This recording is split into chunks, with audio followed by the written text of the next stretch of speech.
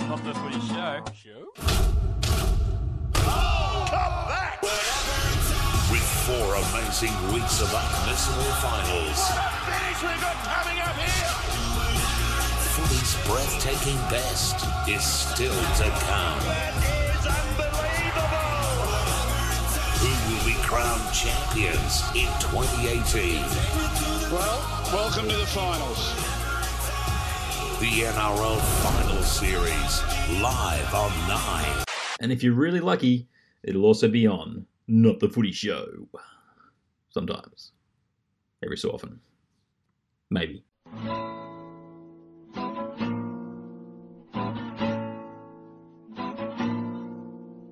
Not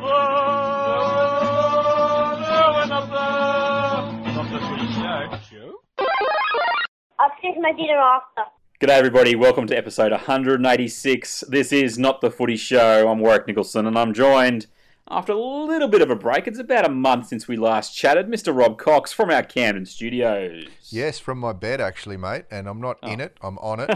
And I am dressed this time when we're talking. I was going to say, not pantsless like normal? No, not like normal when we chat. No, not at all. I'm just kicking back after a nice day, and yeah, good to talk to you again. It is. It's been a month, guys. We girls, we took a little bit of a bigger gap in between that, but it's time for finals. Best time of the year. We have obviously the 4 qualifying finals or qualifying elimination finals this weekend, which we will talk about. We've got plenty to dig into happening around the game, but I wanted to open the show, Cocksmith, talking mainly about why this is such a great time of year. And it's great to obviously have the games that matter, finally. Yeah. But what are some of the games or final series from yesteryear? Let's go a little bit nostalgic to start. Yeah. That you just remember as like it was either a run of a team into the grand final, whether it was just a final series that was fantastic. I've got a few, but I'd love to hear if you've got any favourite final series over the years. Yeah, I've got a couple, and for different reasons. When I was a kid, my family were diehard Parramatta supporters, and therefore so was I, for probably until I could really think for myself, until I got to about 13 or 14. And I remember watching the... Now, the years are a bit of a blur here for me, but I remember watching the 81 grand final, which I believe was between Newtown and Parramatta, Parramatta's first win, and just following that kind of the heyday of Parramatta when I was a wee little kid. That was kind of fun. I'd listen to games on the radio, and because not every game was on TV back then. I'd listen to them on the radio as a kid. Yep. So I liked that. I really liked the Raiders in '89 when they won in '89, and that for a different reason. I didn't mind the Raiders. I mean, I liked Ricky Stewart as a player, and I liked Laurie. And, Yep. And I played against a couple of those guys in a couple of rep teams. But the reason why I liked the '89 grand final, I thought I was going to like it because I had this girlfriend that I was kind of seeing, and her parents were diehard Balmain supporters. And mate, probably 7 or 8 minutes before the end of that, I was about to find a reason to give her a call out of the blue to congratulate her. Yep. For Fair point. following Fair a point. team. And I crashed and burned, unfortunately, because I never got to make that call. So yeah, but it was What might have been. what might have Approximately, been. But it was it was fun, mate. I more recently, obviously, the Dragons, the July premiers every year are fantastic to follow. I think you've been a bit... I have to challenge you there. July seems a little bit late in the season to give them the premiership based on what they've been doing. Yeah. Let's talk March, April. I think that's what one of the name of our podcasts were at the start of the year. The 2010... when you finally broke that duck from such a period, that obviously would have been a highlight for you. That was a good one, mate. I was in the dressing room after the game and had a couple of beers with a few of the guys that I knew in the team then. And it was good, mate. It had been a long time, long time between drinks, so to speak. And it was like it was almost like the dam wall had busted. It was very nice. But I don't know. When's the next one going to be, though, Was? Well, I think it's going to be over in about a week, this finals campaign. we'll talk about the Dragons as we get into the show, everybody. But it's been a interesting last couple of months. Having said that, I do owe Cocksmith dinner because they finished ahead of the Raiders once again. The final series, there's two. 89 was amazing. I was probably a little bit young to completely appreciate it in the time that it happened. Obviously, I remember the grand final quite well and the way the Raiders got through that series, but not in the same way I could consume another final series 5 years later. In the 1994 final series. I think that's the best quality final series I can remember from Go to Woe. If anything, the grand final was a bit of a blowout, but the quality in which Canberra played in that grand final was just amazing. But every semi-final leading into that stage was outstanding rugby league. Do yourself a favour, jump on YouTube. I think it's the Magic Moments VHSs that were sent out. They're all on there. Watch those games from the 94 final series. Get yourself psyched for this weekend in the NRL final series for 2018. We will talk a few more things that aren't quite as exciting as the finals, and that's Mad Monday after the break on Not the Footy Show. Not the Footy Show. My name is Mad Mardigan. Okay, we're back. It's episode 186 of Not the Footy Show. Cocksmith at one end of the line, myself at the other. We're trying something a little bit different with the recording tonight, everybody. So if we actually have no podcast, that's on me. We have to talk about Mad Monday involving the Bulldogs. The story has broken in the last couple of days, obviously since Monday, Cocksmith. I filled you in before with a bit more of the detail. People out there probably know it, but the NRL's handed down a $250,000 fine for effectively bringing the game into disrepute and all that jazz. The Bulldogs have turned around and fined the four players involved significant amounts of money. Adam Elliott and Asapelli fine are both 25 grand fines, and Marcelo Montoya and Zach Wolford both with 10. Now, there are some suspended elements of that, and the club has come out and said, look, we don't think it's good enough. They agree with the NRL. My theory on that is that if you show a lot of remorse, because it is in the press release from the NRL, you get a lesser fine or more of it suspended. Cocksmith, firstly, do you think the fine number is excessive or accurate? Well, and thirdly, as you think of that, should a lot more clubs be a lot more worried about people going back and looking at what they've done in even the last 5 years, let alone the last 20 or 30? Before I answer those questions, what are the allegations so everyone knows? What's happened? Tell us what's happened. Well, they've carried on is the best way I can describe it. Okay. They went down to a hotel in the city and they were filmed or captured with basically zoomed in iPhone shots. The interesting part of that being one of the papers did ask all the fans out there, if you see players out on Mad Monday, send us your photos. And then, of course, crucified this team afterwards. So effectively, very drunk, vomiting, nudity, whatever you want. Pretty much a good night out for a lot of people. And that's the long and short of it is, the game doesn't need this, is the story. No. Look, it's not a good look. It's not something that we want. Although, if it was just some Neville in a pub, you'd probably just kind of turn your back and not look at them. But the rugby league players, we've gone through this year after year. They have to understand that they aren't just regular people. They and look, to be honest with you, those four definitely aren't the highest profile players in the club. I don't think Zach Wolford has actually played first grade, has he? Don't think so. No, so he hasn't debuted. The others have, but they should know better. The fine's big.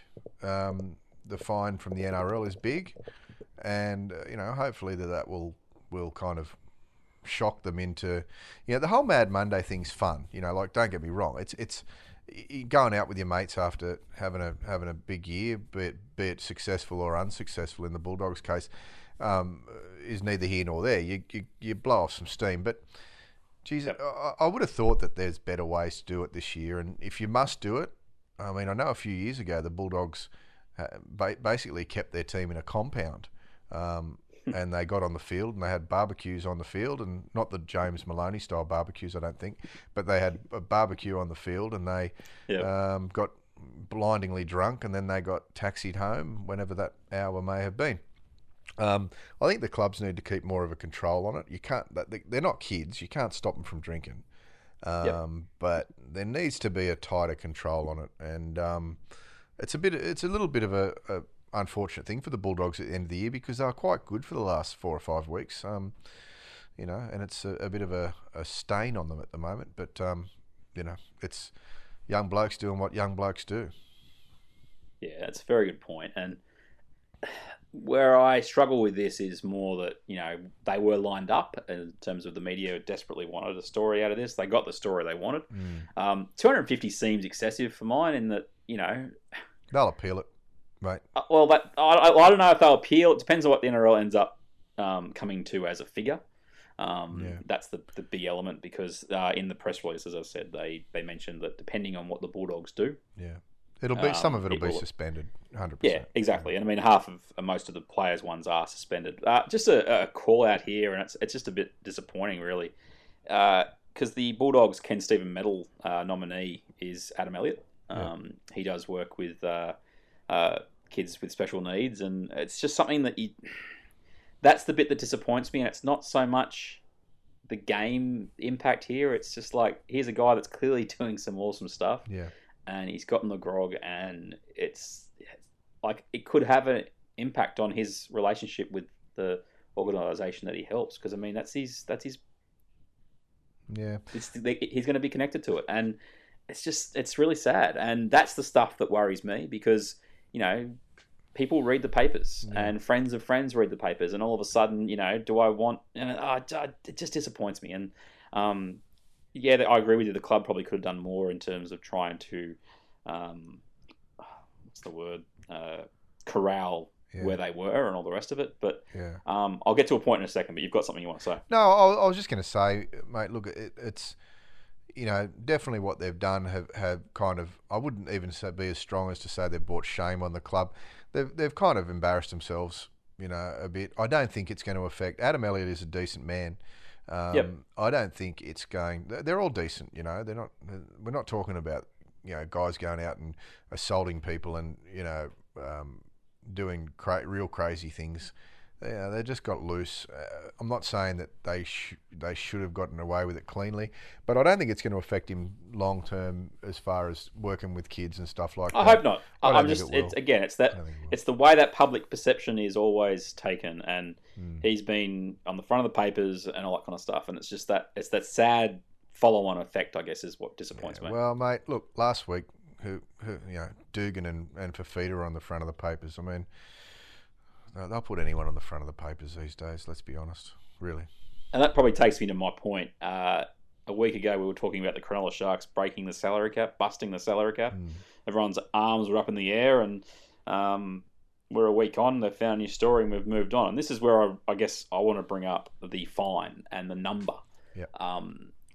Why is this considered more significant and easier to swat down a club than if there's been a self-reported salary cap breach or whatever the final details of the Cronulla situation was? What concerns me is that this fine matches or gets close to fines that have been given down to Parramatta, to the Bulldogs, etc., for breaking the salary cap in the past. And the bit that really sticks in my craw is that the Sharks apparently didn't reach the threshold to hit this fine mark or lose points mark, and we still don't know what the final details on that is, and that's the bit that I just can't understand. Why is that? Let's let go and let go through the keeper, yet they come down so hard on the Bulldogs for this. Yeah, I'm not sure, mate. I don't know. I heard that I heard, and I didn't hear from anyone at the NRL, but the hearsay was that they'd popped the salary cap by 100 or 150 grand. And $1 is over the salary cap, and 150 is a long way over the salary cap, for in some people's eyes. And look, I guess what you're saying is, what's worse, a bunch of blokes going out and getting pissed together, or someone cheating a salary cap? Which one's worse? And I think they're both bad. If you were to push me and say which one's worse, I'd say the salary cap breach is worse, because your whole game is built on the premise that the teams are going to be adhere to salary caps. So you'd hope that the game was within its own limitations. Mate, I can't tell you why one fine for blokes being drunk in public is similar or in the same ballpark as a salary cap breach.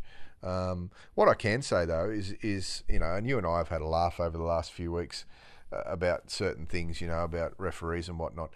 But I'll tell you now, I think that the NRL should be tough on certain things, and I think the salary cap is probably one of the toughest things they should be. And I actually believe that any club that goes over the salary cap, whether it's self-reported or otherwise, I actually think that the NRL should fine them the following year $10 to every dollar they've gone over the salary cap. So if it was 150 over, the next year it's going to cost them 1.5. I know that sounds excessive and a lot. Well, it's like a luxury tax they've got in the US sports, where basically you've got your salary cap, and then the commissioner's office pretty much says to them, "Well, if you want to spend more than that, you're going to have to pay X more than what you're actually spending to have that." Or go past that threshold. Well, basically, and you're right, yeah. And I also think that if it's proven that a team goes over a salary cap by, you could pick a nominated figure, might be 50 grand. If they go over by 50 grand or more, and they win a premiership that year, it gets stripped automatically. Again, it's very easy to do to make these rules up in hindsight, which we have fun doing.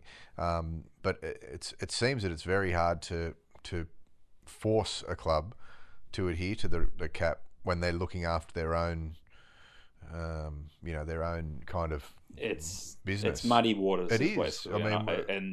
There's lots of other muddiness in it as well, which we've spoken about before, which is third-party agreements, which don't get counted towards the salary cap. That's one of my bugbears.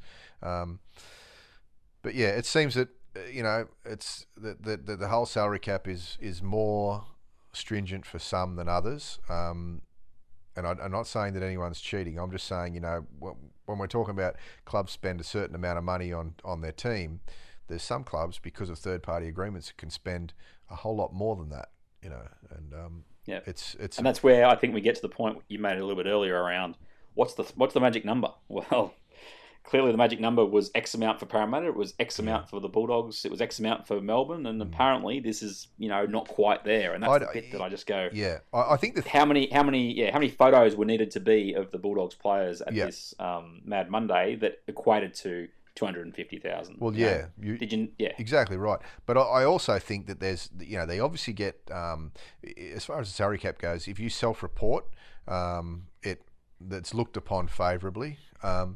And obviously the number, I would suggest to you that if the number was 1.5 million that they've gone over the cap versus the 100 or the 150 that I heard, again, in the street, not by anyone that would know anything, then, it's a big difference. So I guess cheating is cheating, but it depends how much you steal out of the Monopoly bank.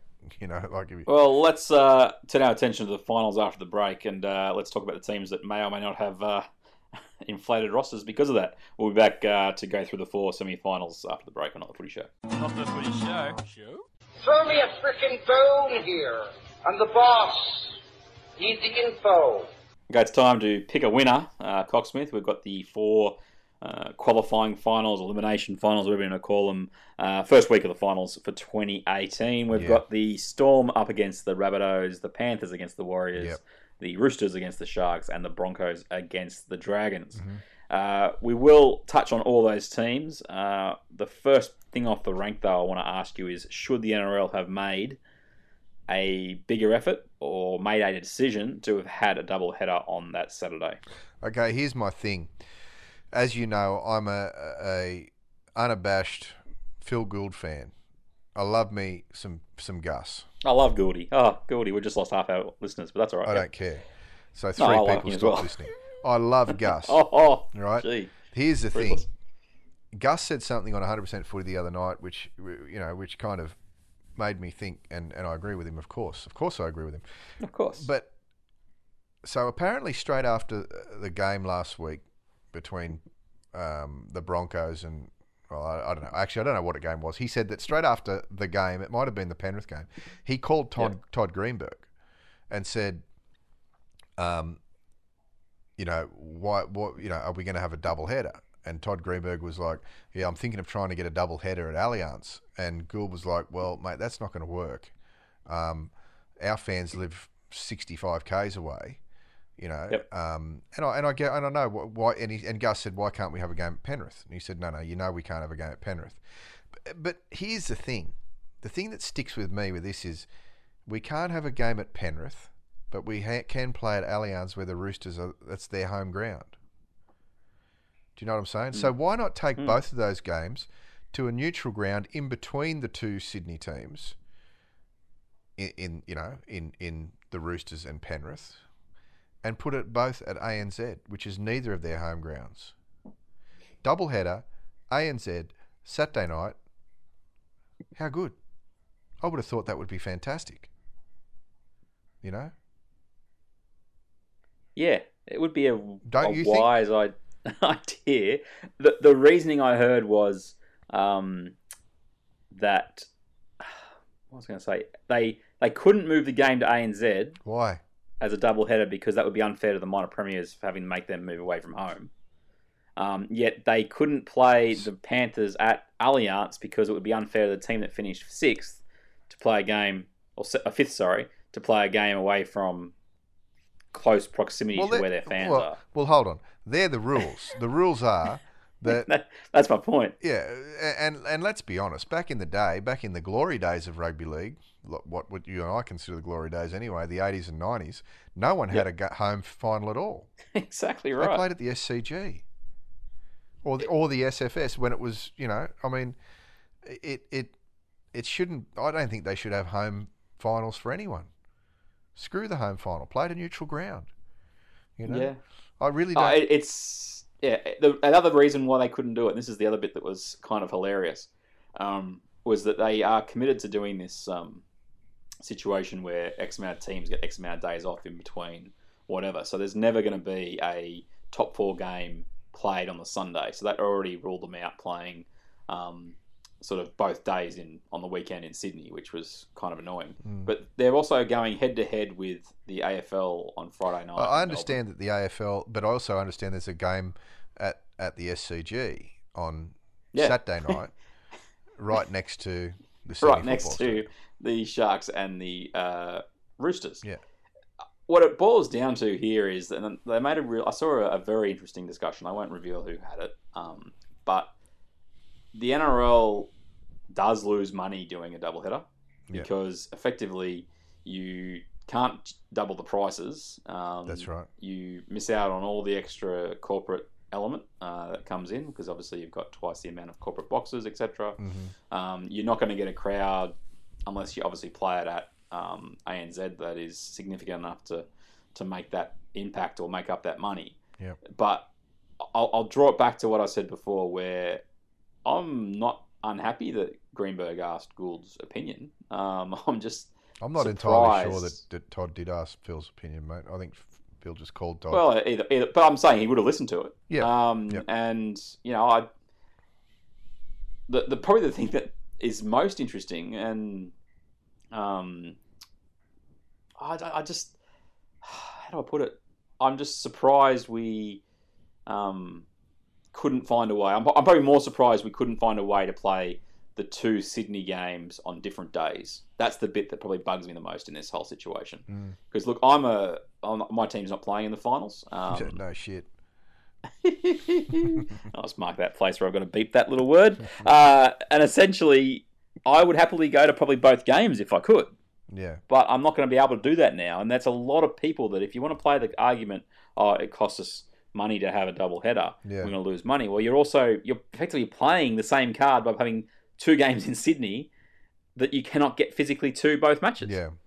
You are already pulling up half your audience because there'll be a lot of fans that'll pick one of those two games, or in the worst case scenario for the NRL, there's Sydney fans who will go, stuff going to Allianz, stuff going to ANZ. I'm going to sit at home with my 20 mates and watch the games back to back on TV. Yeah. Now, that's the thing that I'm sure they considered, but that to me is almost overwhelmingly why you just say, stuff the extra day. We need to put our best games on both days in Sydney and just deal with it because it's better financial decision for the game and we want to see more people at the ground. I don't know. Yeah, interesting. But I would have thought that if you want to see more people at a ground, play Penrith at Penrith. Play.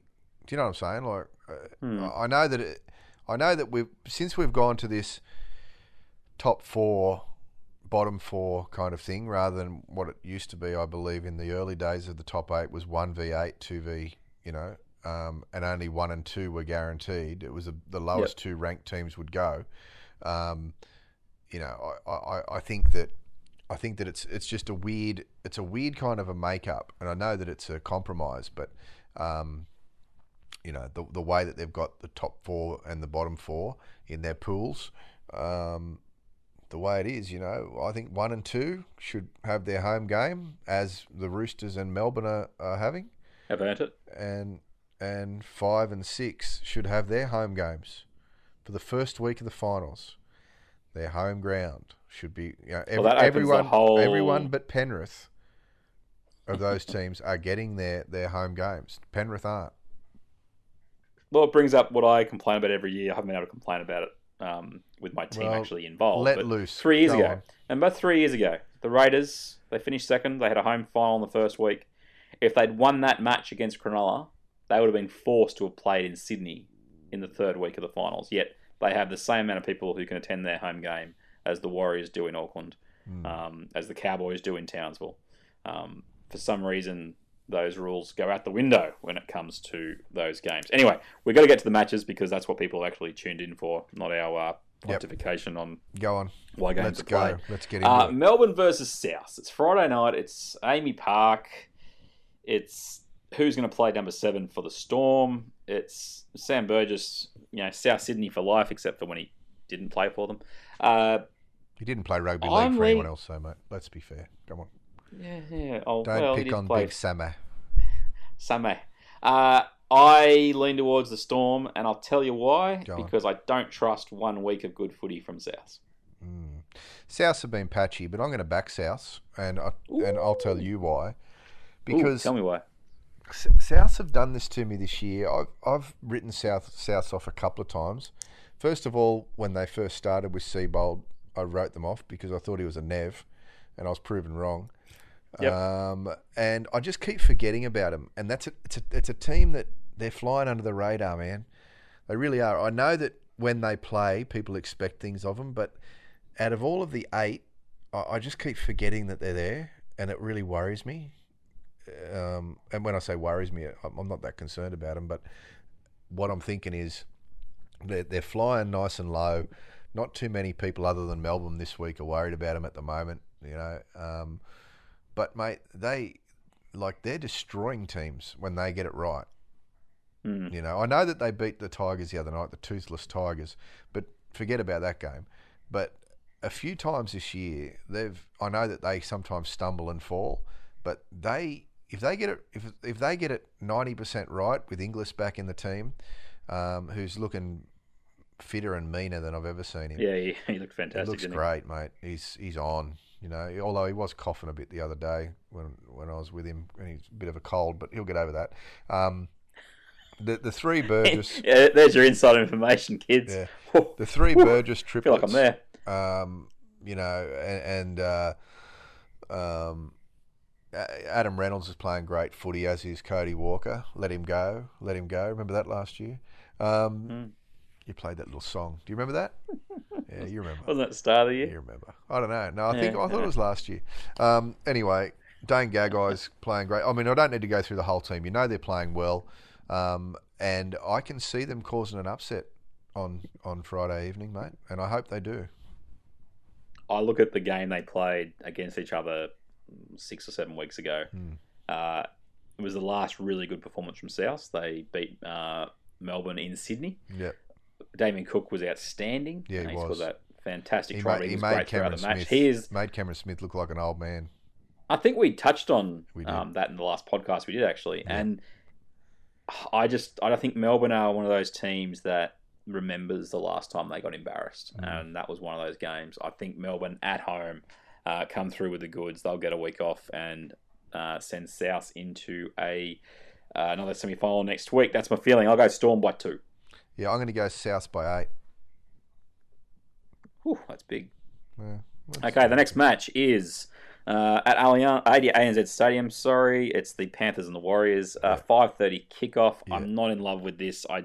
I know why Channel 9 want to go back-to-back on a Saturday night, but if this game was at 3 o'clock, I just have a feeling like we'd get so many more people. But anyway, Penrith, everyone wanted to write them off the moment they sacked Griffin and played bad for 2 weeks. All of a sudden, they found themselves back in 5th spot. They missed out on the top 4 by 1 game. Maloney's back after a week. He's the catalyst for them as far as I'm concerned. If he can run around and not be too inconvenienced, they are deserved favourites going in. But I'm going with the Warriors. I have a feeling that SJ, I saw him play against Canberra last week. He was outstanding. He was busy. He was dancing left, right, across the field. Isaac Luke, I think, still wants to prove everybody deserves another contract. That forward pack, I think, can hold Penrith's. I don't think Penrith's forward pack's been particularly impressive of late. And I don't know. I'm going to go with the upset here. I'm going to go the Warriors by 4. Okay. Well, I'm going Penrith because I agree. I think Maloney is definitely the linchpin in there. I mean, as much as I think of Nathan Cleary and as good as I think he is, he definitely at this stage of his career needs a wingman, so to speak, or more like he plays wingman to Maloney. But look, I think that the forwards that Penrith have got will run over the Warriors, and that's how they'll win. They'll be tougher on the edges, and it'll allow Maloney and Cleary to do the business in the middle. I'm going Penrith by 10. Ooh, big score. We go to the, as we mentioned before, across the ditch of Sydney, basically, to the Allianz. The ditch being what, Canterbury? Yeah. Sorry if you live in Canterbury. Roosters and Sharks. I never get excited about this game. I don't know what it is. I do. Why don't I get excited about this matchup? No, I said I do. I get excited. I like it. I'm into it. I don't know. I just don't know. Well, but I do know that I am. Teams. That's why. No, I like parts of them. I'm going to go. Name and shame. I don't know. I'll have to go on a podcast and explain why I don't like some people. Mm-hmm. I'm going to go with Cronulla by 2. There you go. You didn't expect that, did you? You thought I was going to go to the Roosters, didn't you? Didn't you? I agree with you on that. Cronulla are going to win that game, and I think Cronulla are probably going to win it tight, maybe by 4. Yep. What's the theory behind that? I mean, I just think that the Roosters. Yeah, they did finish first. Go on. I'm saying that the Roosters did finish first. That's okay. A factor. Yeah, look, I think the Roosters have got to be respected. They definitely were the most consistent team all year, even though it was a very close race. I think that the Sharks are going to be too gritty for them. They're going to be too tough. Not that I don't think the Roosters are tough. I just think the Sharks have got that. They'll arm wrestle you. They're the Brazilian Jiu-Jitsu team of the rugby league. They want to get on the ground. They want to get around your neck. They want to get on your back, and they just want to strangle you, and that's what they're going to do. Can't disagree. They're probably going to be the premiers, by the way. I'm going to go off. Oh, he's gone off early. Let's go to the last match. So we both got the Sharks to win that last match up to Brisbane. Let's hope that if they get their Sunday game, which they bleed on about all the time, the Broncos, that they get 40,000 in this one. I hope they do. They will.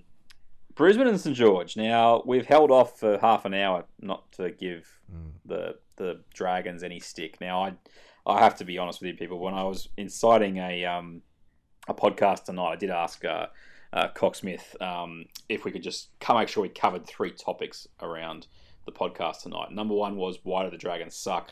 Number 2 was, how much do the Dragons suck?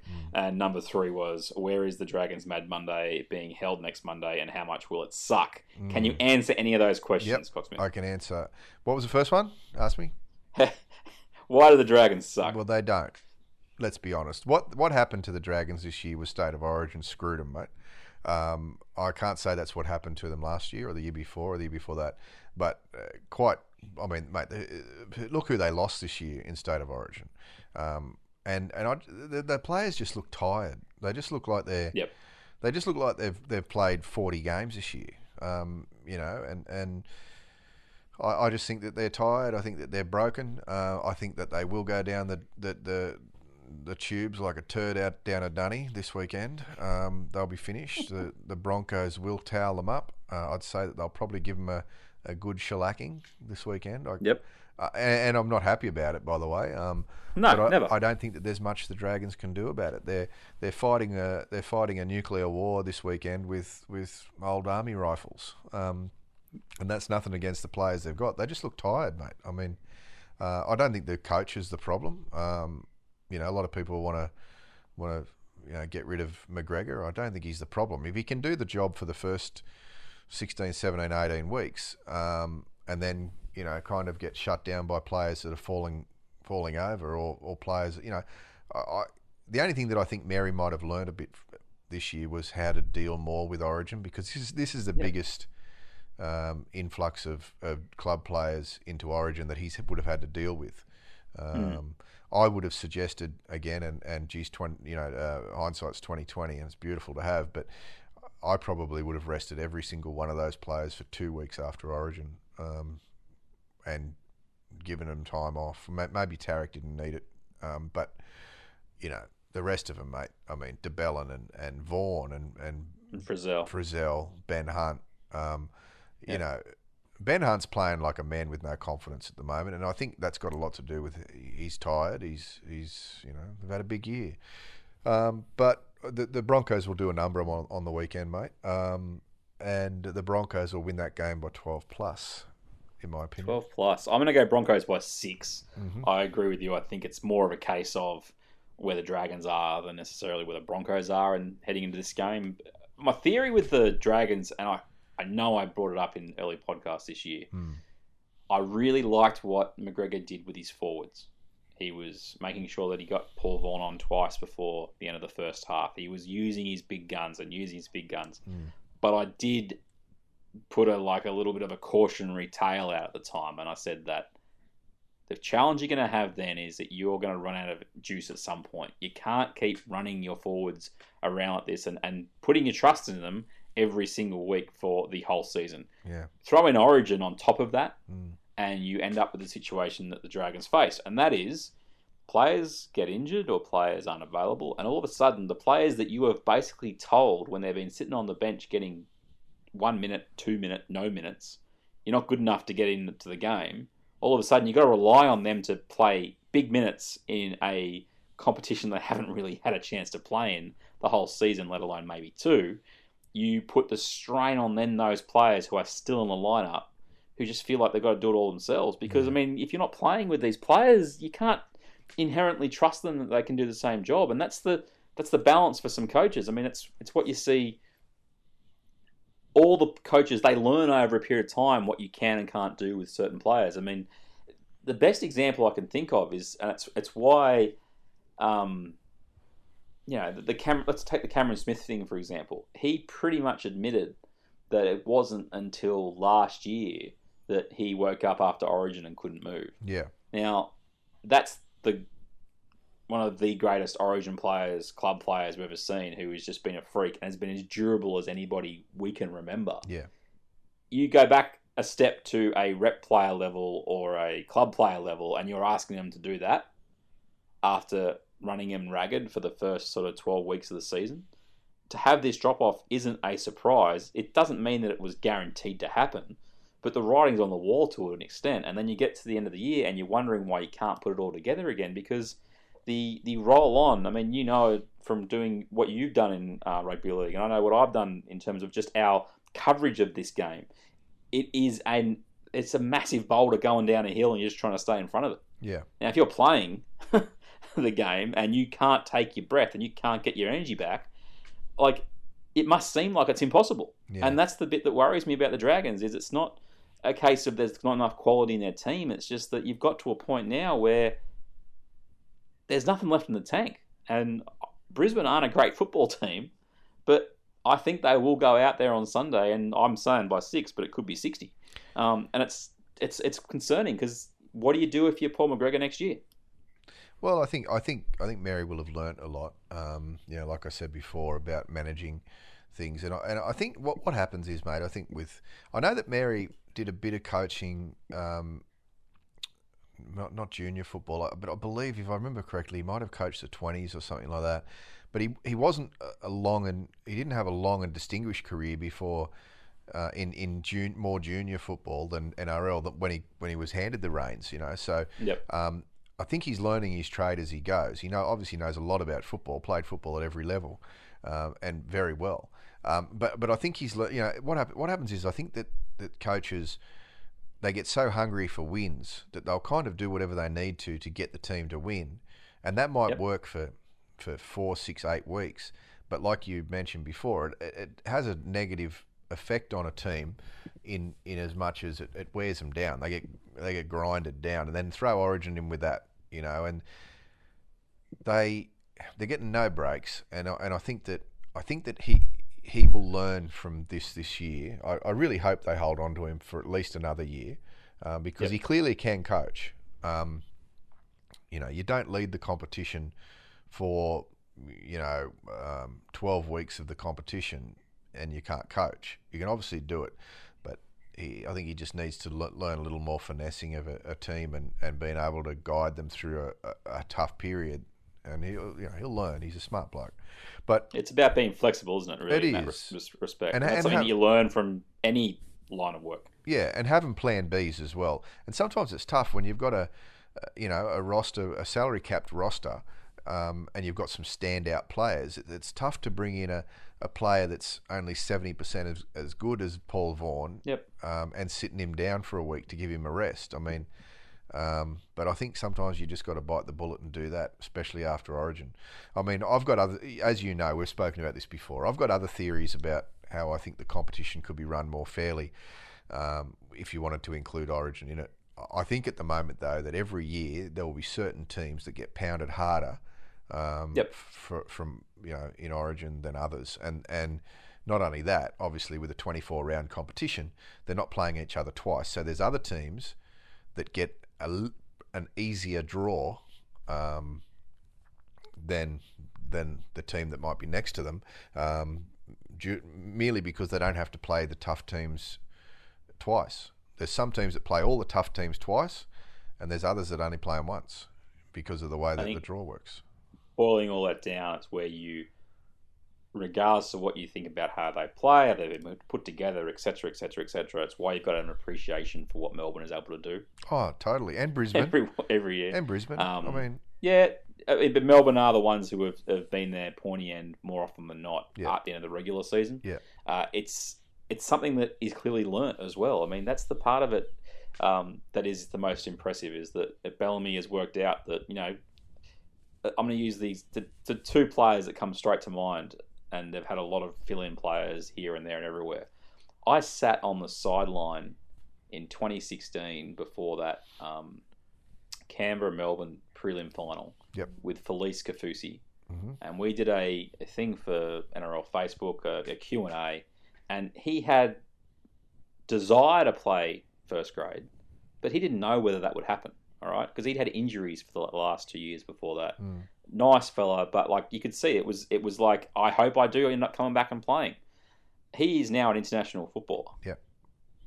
Joe Stimson was, I think he's son of Mark Stimson, the old Balmain player. But he was, he got a chance at Melbourne. I think he was possibly at South. I'm not 100% sure about that. He was at lower grade somewhere else. He got picked up at Melbourne. He's been a bit part player for 2 seasons now, but he got his chance this year to play regular first grade, and now he's keeping Ryan Hoffman on the bench. Yeah. Well, don't forget though. Don't forget with Bellamy who he did his apprenticeship under. He did his apprenticeship under the old man. Wayne Bennett, and a lot of people like to take the piss out of Wayne Bennett and have a joke about him. Yeah. But mate, he's he's a wily old fox, and he knows. Wayne Bennett at Penrith next year. We've talked about it. You think? Anyway, I think so. Okay. Let's wrap up the games there. We need to touch on the NRLW. It's kicking off this weekend. Yep. Chance for you to get out to see some rugby league. doubled up basically through this finals campaign. That's how they've set the agenda for how the draw will work. So pretty much there'll be a NRLW game before the semi-finals. We've got the Roosters Warriors playing at ANZ, and then the Broncos and Dragons making a true doubleheader on Sunday. Have you been in and around any of the camps at all, doing shoots or anything like that, and talking to the players, Cocksmith? No, I did, when I did those Fox promos for the last few weeks that are airing now on Fox for the finals, in a couple of those we had a few of the girls come in, and I did a shoot with the Dragons a few weeks ago now, just when their jersey was announced and whatnot. And I know a few of them from the Australian team and from the New South Wales team. They're all great. I love them. As you know, I love women's rugby league. I think it's fantastic. I guess my question into that is, how excited are they about it? Is my they're big bouncing, question. man. They're bouncing. Yeah. Yeah, they're bouncing off the walls. They're really excited to not only have their version of NRL, the women's NRL, but to have the chance to play in front of some of those crowds. That's the thing. And I really do hope that the fans get out early to watch the games, so do because I. it's good footy. It's really good footy, mate. It's think of the most entertaining under-20s game that you've watched, except with good defence, and that's what a women's game's like. It's really good. It's something to behold, people. So if you are heading to any of the semis at ANZ or Suncorp this weekend, make sure you get there for the game, because they'll be played a couple of hours before the NRL match. I have absolutely no idea who to pick to win their premiership: Roosters, Warriors, Broncos, or Dragons, mate. Well, I think you got to look at their squads and go, who's got the most Australian players, the most Gillaroos, or who's got the key Gillaroos. And I really like the look of Saints, because my favourite Gillaroos player, or my two favourite, Kezi Apps and Sammy Bramner, are both playing for St George, along with Talisha Quinn and a host of others, a few Kiwi players in there too. I like the look of Saints. Wherever Ruan goes, I love Ruan. Yep. So Roosters will be strong as well, and I think Matty Studden's playing for the Roosters, the halfback. So, but I'll say, who's playing in the first round? When do the Roosters and Dragons are on opposite sides of the draw? I think, aren't they? So it's Roosters, Warriors, and then Broncos, Dragons. Okay. There's only 4 teams. Okay, I would say that the Roosters and the Dragons will play in the final. I'm going to go Warriors to win the whole thing. Whoa, dude! Huge call. Yeah, go on. And they're going to beat your Dragons because, just misery loves company and all that sort of stuff. We're going to come back after the break and talk about a little guy who played a lot of big games on Not the Footy Show. Not the Footy Show.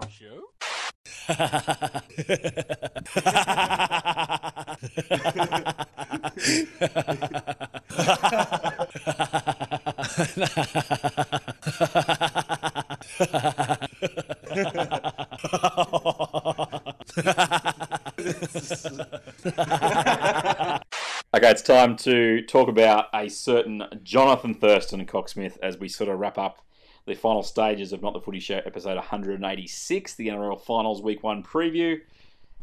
JT has played his last NRL game. Yep. There's good odds he'll play the All-Stars game next February. Hope he does, yep. So do I. Having said that, it was brilliant to see the crowd up there on the Gold Coast last Saturday night. It's great to see him play good footy at the back end of the year. He did play really good football. Yep. I've been, quite vocal in I don't think he's had a great year at all, for a bunch of reasons. The team as a whole, disappointing season. They should have been contending and playing in big games at this time of year. I agree, yep.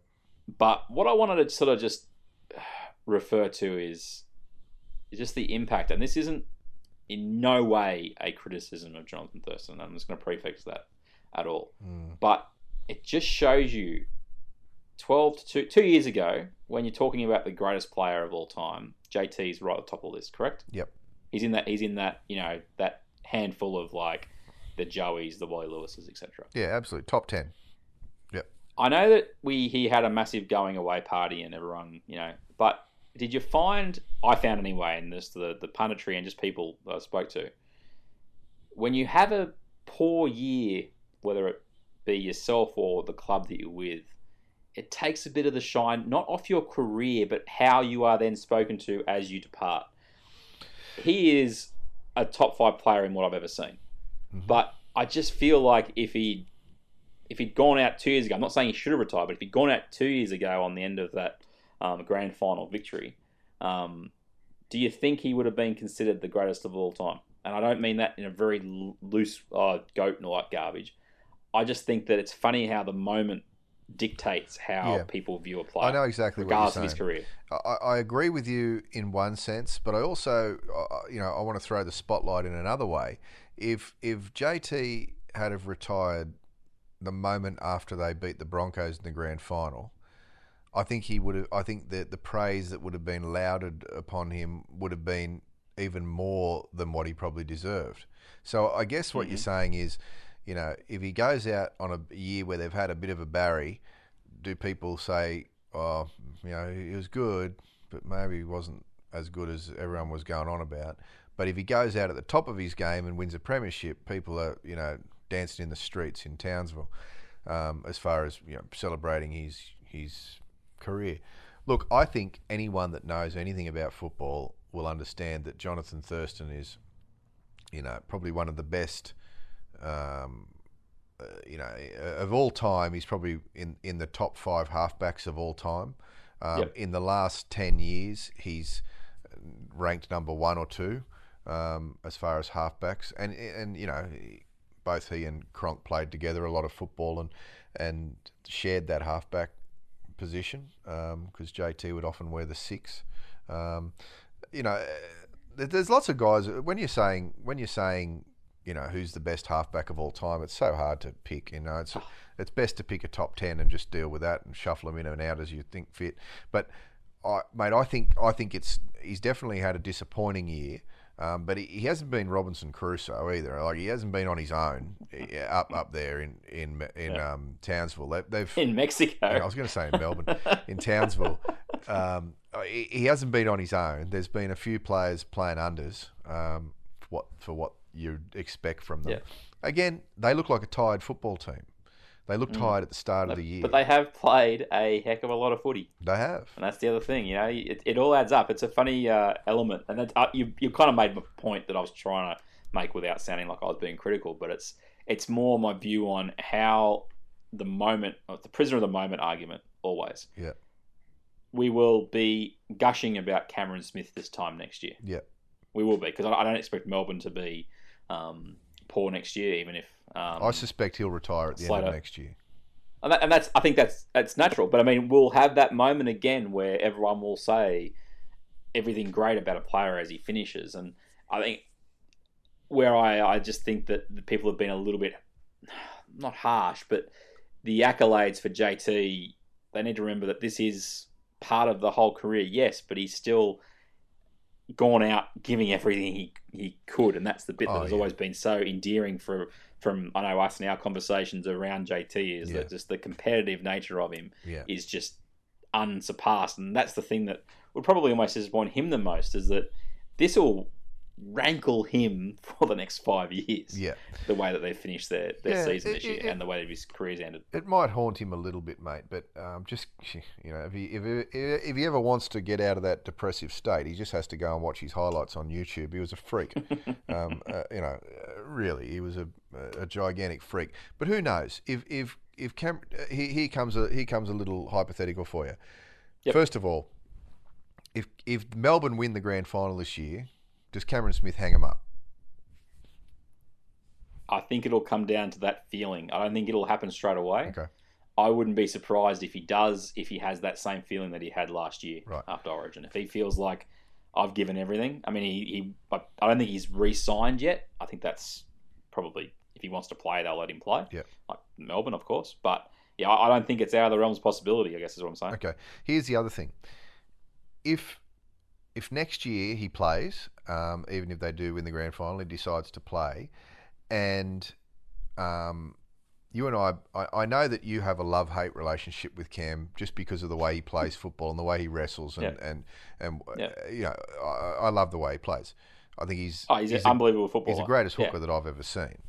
Now, if if he plays next year, and let's just say he has lots of games like that one against South, where he's made to look like an old man, do people feel the same way as what you say they may be feeling about Thurston now? They do, mate. They do.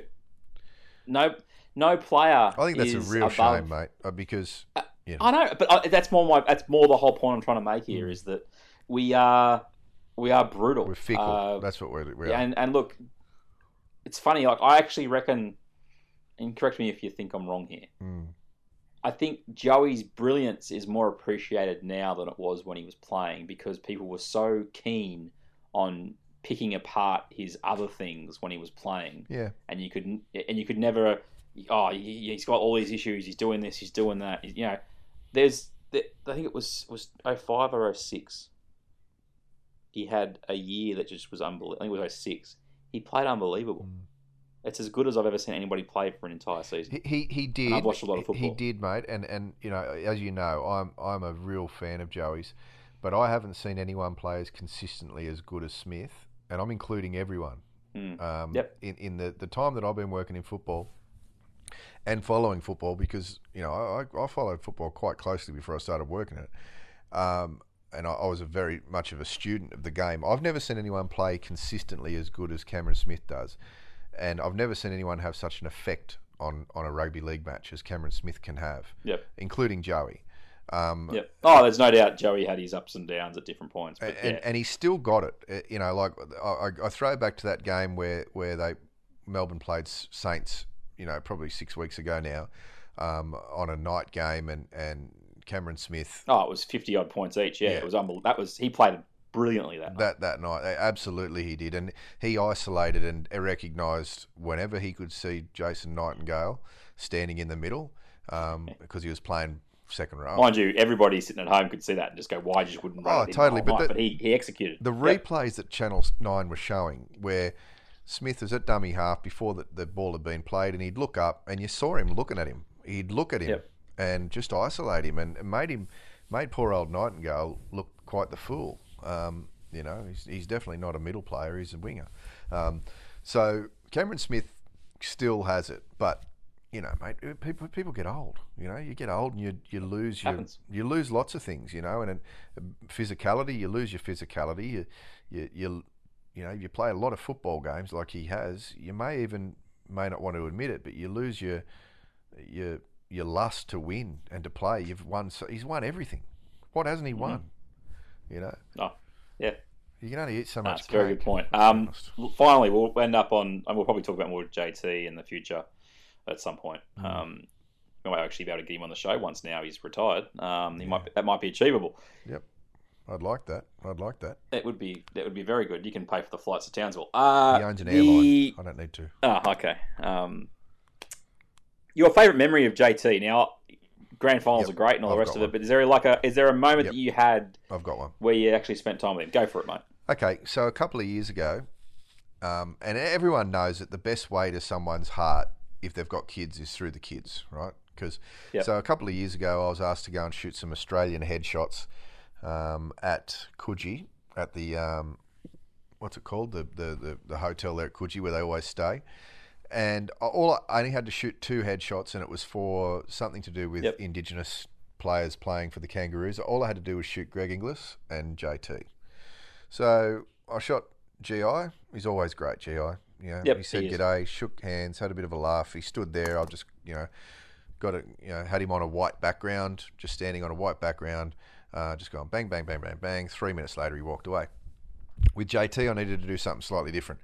So he comes in, and I had a few different changes of shirts for him. Now, I had my son with me, and it was a bit late in the night. Like, it was about 8 p.m. at night that I had to shoot these. And Nathan, my son, was sitting next to the white screen, but kind of behind and almost in the shadows. He was lurking like a little lurker in the shadows, but he's just sitting there, like, watching me work. And JT didn't notice him straight away, and he went to change a shirt and saw him there. And now JT's a fairly quiet kind of a bloke. He doesn't say a whole lot. Like he's very friendly, but engaging. I don't think he readily engages in conversation with people he doesn't know very well. And I guess that comes from years of having lots of people around who wanted a piece of him. and he doesn't know whether you're Arthur or Martha, and, I've met him a few times. But anyway, my son's sitting there, and he sees my son, and he says, "G'day, mate." And Nathan says, "Hi." And he says, "What's your name?" And Nathan said, "My name's Nate." He goes, "Oh, right." And then he walked over to Nate, and he starts talking to him.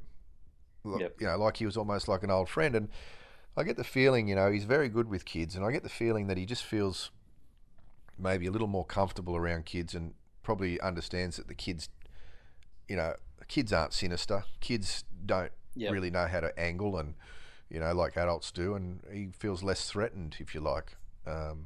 And he had a little moment, and I said, "Oh, mate, do you mind if I grab you for a photo with Nathan?" He goes, "Yeah, mate, no worries." And Nate walked out onto the white background, and we got this lovely photo.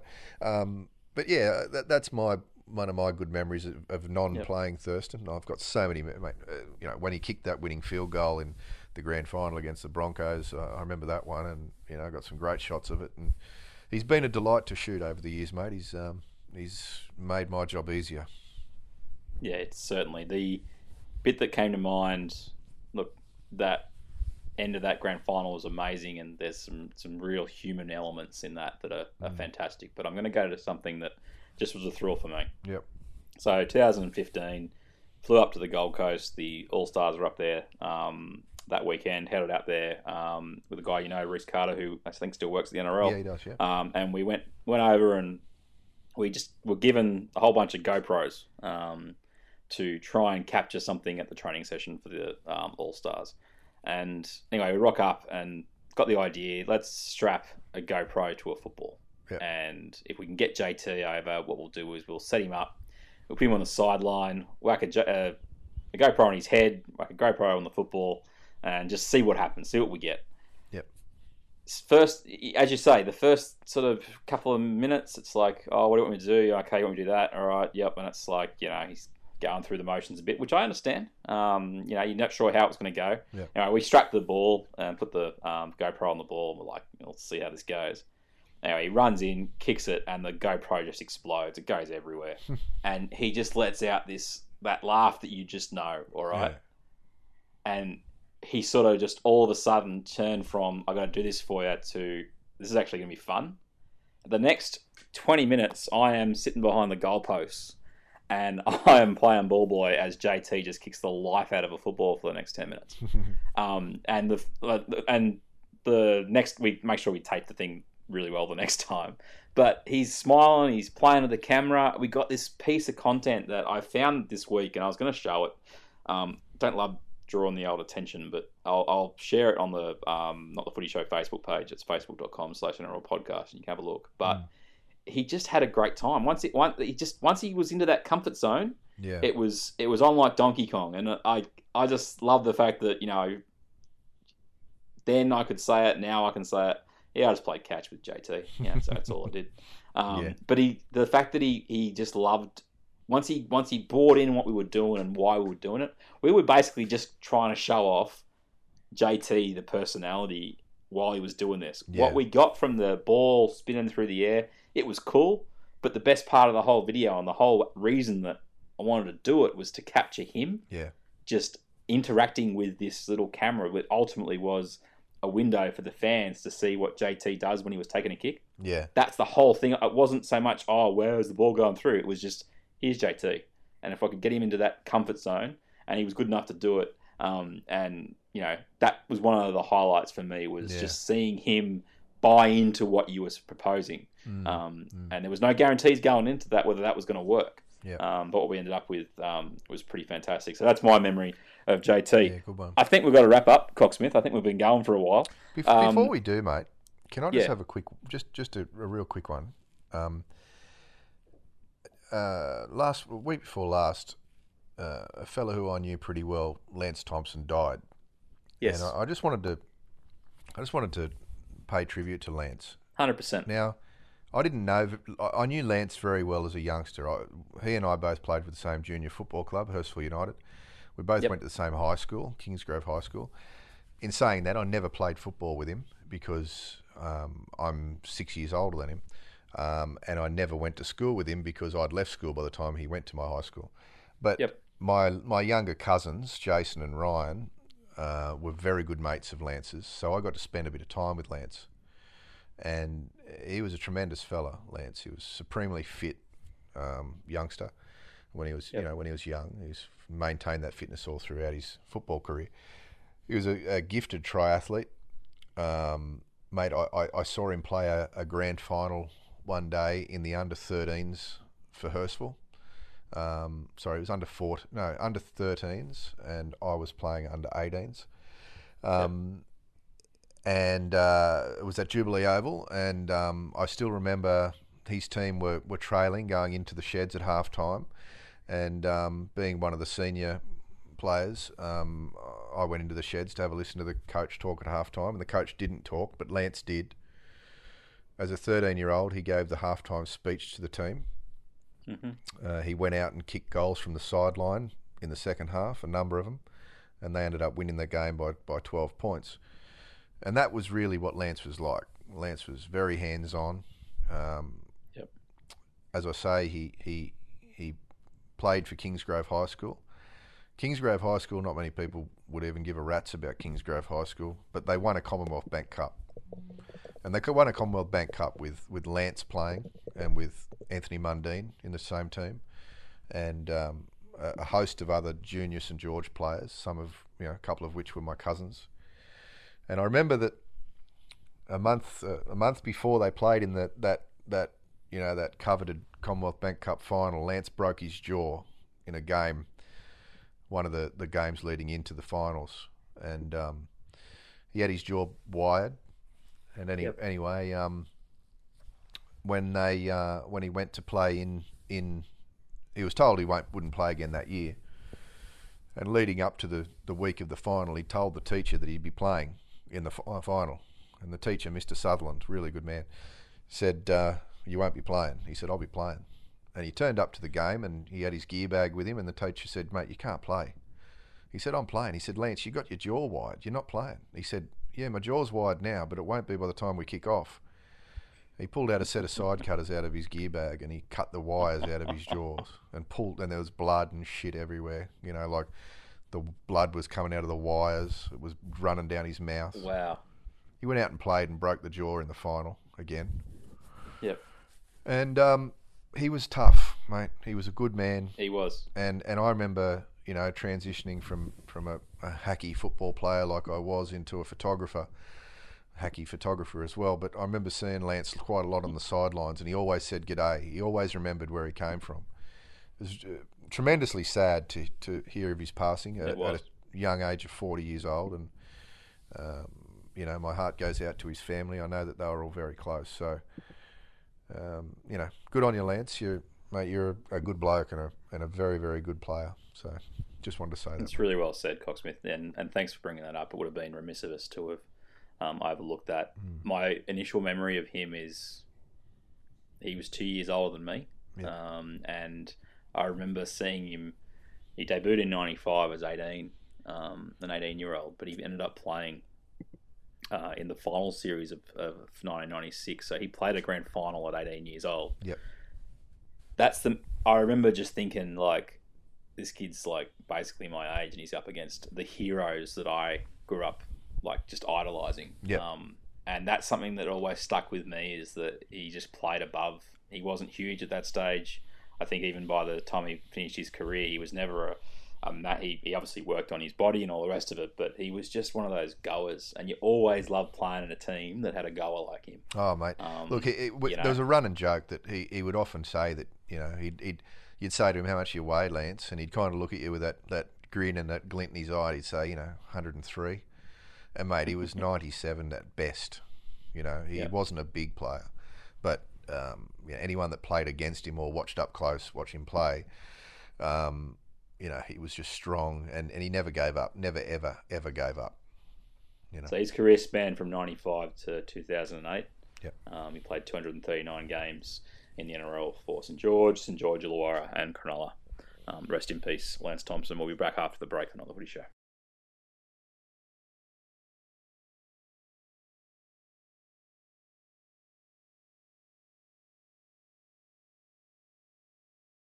Not the Footy Show. Show? Okay, we're back on Not the Footy Show. It's episode 186. We're wrapping things up. It's been a marathon, but I think if I am able to get through the edit, you will have a podcast for the morning, or it is morning.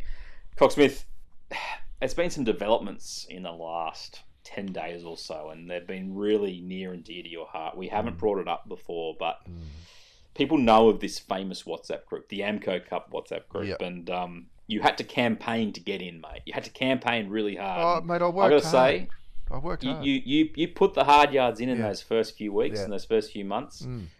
People really put you on a pedestal. They went, we want Cocksmith as part of this. Yeah. About a month ago, things changed, mate. Can you take us through what happened? Well, I fell foul of the sheriff, basically. I'm not sure exactly what I did. I think it was more what I didn't do, which was participate, because I was deep into a season of rugby league, as well as working, doing other things that I do, which, as you know, is a lot of filming and things. And I was busy and I couldn't participate. So he shafted me. He said, "No, you've offered nothing.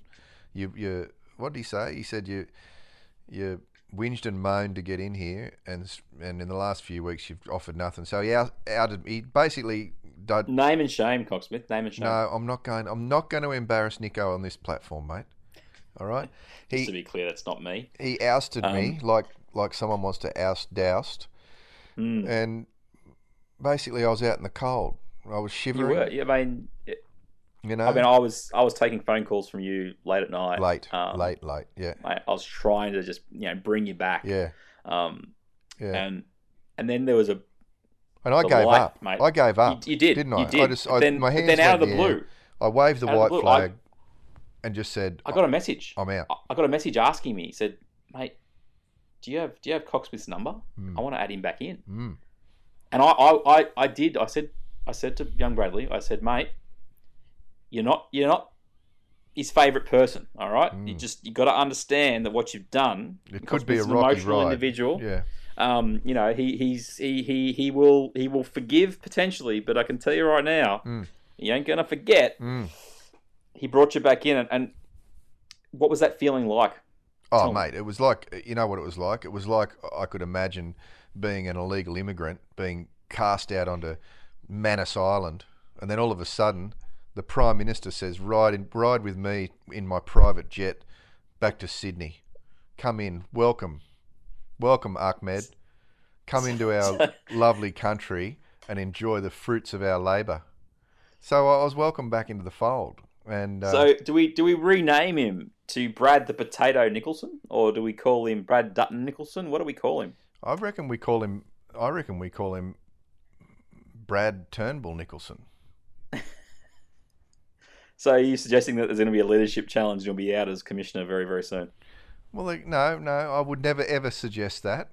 I'm not suggesting that I'm gathering numbers or anything like that. I'm trying to, look for a knifing in the back of, Prime Minister Brad. But I will say that when I did get invited back in, it was a nice feeling, and I think I've offered a little bit in the last week or so since I've been back. I'm happy to be back. I'm sure that I'll get shafted again. The moment that the season's over, I'll find out that I've been removed again, and that's fine. All I can say is that I've enjoyed my tenure thus far, and hopefully it'll continue. But I'm not holding my breath. Yeah, it is worth mentioning that Brad did win the actual fantasy league that was attached to this WhatsApp group. So well done.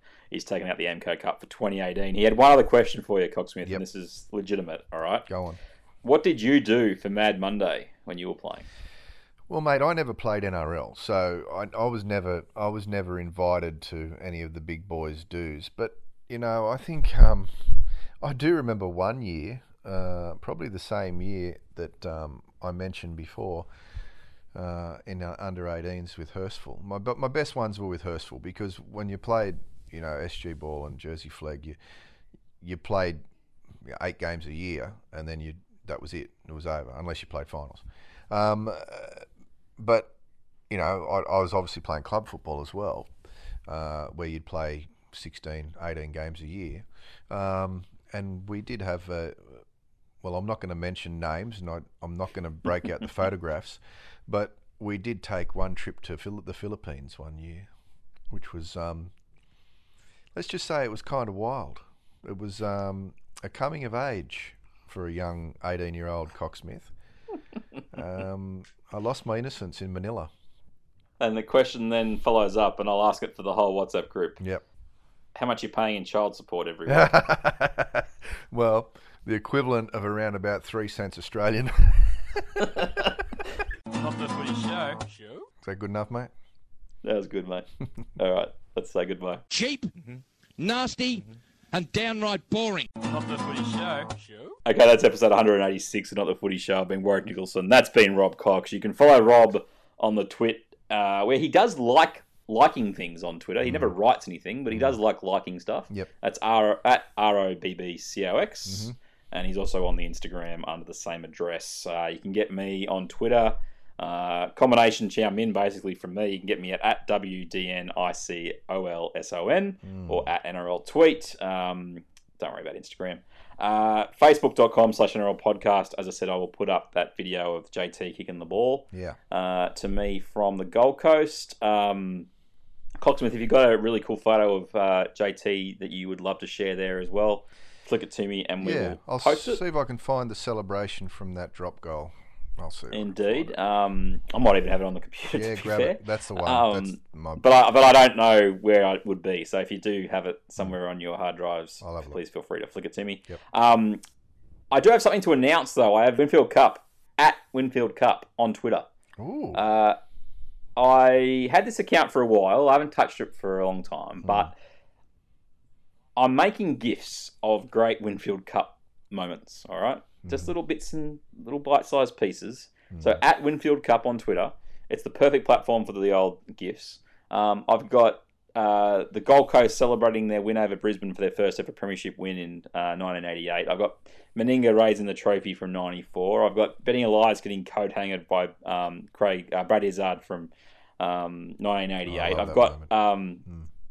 I've got Parramatta fans actually being seen at finals games in 1985. I've got the Bulldogs lifting Steve Turvey Mortimer onto their shoulders after winning in 85. I've got a couple of things there that should give you a bit of an appetite for what is going to come. I'm basically, and I'm unashamedly saying, this is just purely just celebrating great moments in football. I get no benefit out of this. It's just one of those little tests for me that I want to see if it has an appeal for people. I'm using basically, I mentioned it earlier, I hate using that. Sorry, I apologise everyone. I said that out loud. I hate the Anasta Gaznierism. But I grabbed it all from just on YouTube. Those magic moments. It's one of the greatest series of rugby league videos you will ever see. Just look for it. All right, it is a great way to understand the history of what we believe is the greatest period of rugby league. And I'm just basically reworking them. I've done a little a mock up for a thumbnail, like a overlay down the bottom that I think looks very Winfield Cup-ish. So check out at Winfield Cup. I'll also be putting some of them on a Facebook page, which is the same. So it's facebook.com/Winfield Cup. But that's something that you might just want to have a look, because I'm going to be using that in other areas of my professional good. that sort of idea. So Sounds good, have a look at it, see what you think. Cocksmith, anything else to tell the world before we wrap up and look forward to a big weekend of rugby league? Nah, mate, bugger all. I got nothing. Nice. As I said, we've enjoyed getting back together, having a chat. It's spilled over massively. I will do my best to run through this quickly, get it edited, have some dinner, and you guys and girls can enjoy the podcast tomorrow. Make sure you head over to iTunes. That's the one. And if you can give us a ranking, we'd love it. And if you just want to tell us that you actually half enjoyed this show, that would be fantastic. It is always nice to hear from everybody out there who actually listens to the show, all 6 of you, as Cocksmith did the maths earlier. I've been Warwick Nicholson. I'm Rob Cox. And we'll see you next time on Not the Footy Show. Pepsi. Not the footy show. Show? Hey, mate, you know what you got to make a GIF of? I was just thinking. What's that? You remember that? Get me ideas, man. Remember that scrum with what's his name? Les Davidson, and it was South v Penrith. What was the bloke's name? Was it Peter? Nobby Clark? Nah. He basically, so they're both front rowers. They go to pack down, and something happened, and Davidson uppercut him. Matt Goodwin? Nah, Davidson uppercut him, and it basically the headgear flew off. He's wearing headgear. Peter Kelly. So Peter Kelly's wearing headgear. They went to pack down. He said something, or something's happened. Davidson's uppercut him, and the headgear went flying. And that would look awesome as a gift, wouldn't it? Yeah, and Peter Kelly's looked up as if to say, "What the f?" That's hilarious, man. Pepsi.